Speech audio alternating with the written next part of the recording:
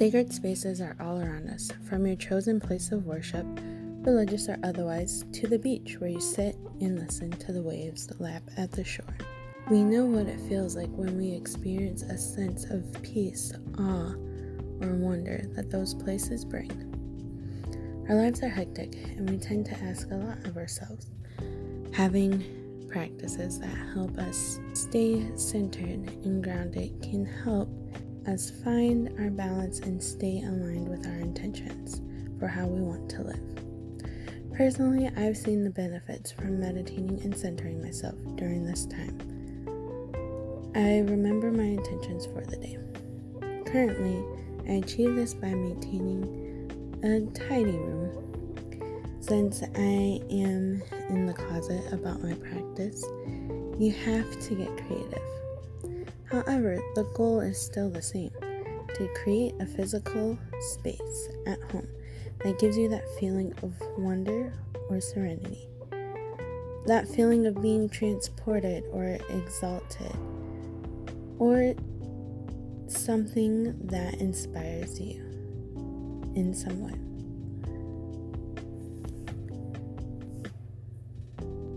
These spaces create a moment of timelessness for reflection, prayer, and even healing. It is a space that feels like a getaway and gives you a moment of pause, retreat in your busy day and in a hectic world. So what are sacred spaces? While I would love to create an elaborate room for meditation and tranquility, this is not a possibility, nor is it entirely practical. And since altars of any kind are out of the question, for the most part, what do you do? First, think of what colors, specific items that make you feel at ease. For some of us, these items could be a picture of the beach, crystals, a cozy candle, blanket, incense, and in many cases, these items can seem quite mundane to anyone else. Next, find a good location. For me, I bought a nightstand from the Goodwill. Here is where I display my candles, incense, and crystals. To anyone else, that looks like a trendy piece of room decor, but I know this is my sacred space. This is my altar. And I treat this space with much respect. If you have other items that you don't feel like displaying, find a cute box to store them in.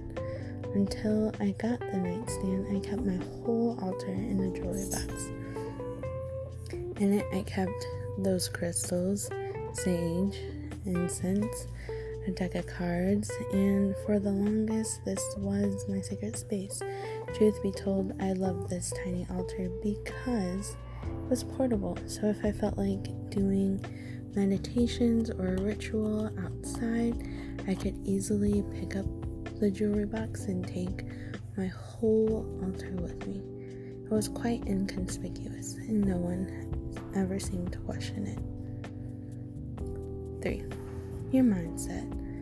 As with anything you'll learn in most magical practices, your mindset is key to creating the environment you desire.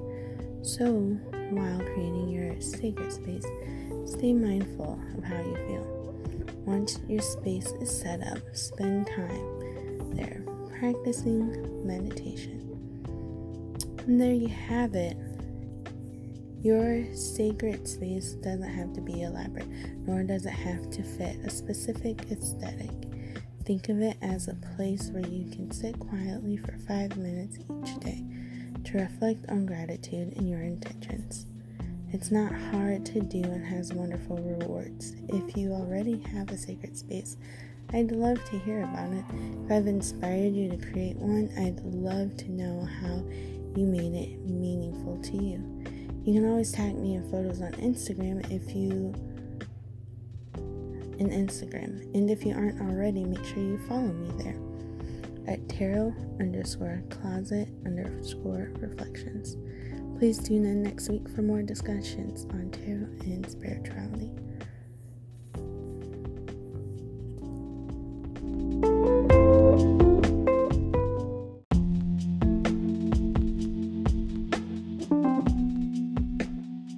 Hello, welcome to Tarot Closet Reflections, where we discuss tarot and spirituality for the low-key and undercover. I am your host, Hawthorne.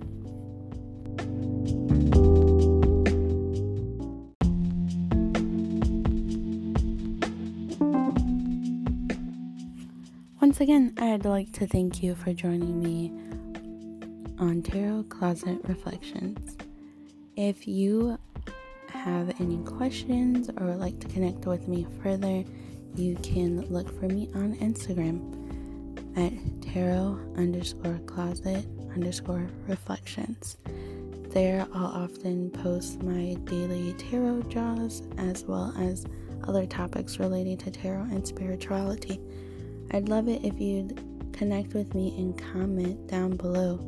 Share with me any ideas or tips that you might have to better this podcast.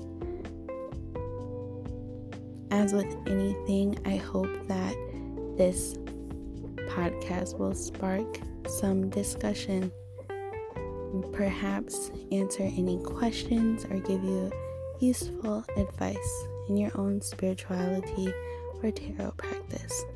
As with anything, take what resonates and leave the rest behind. I am your host, Hawthorne. Have a wonderful day or evening.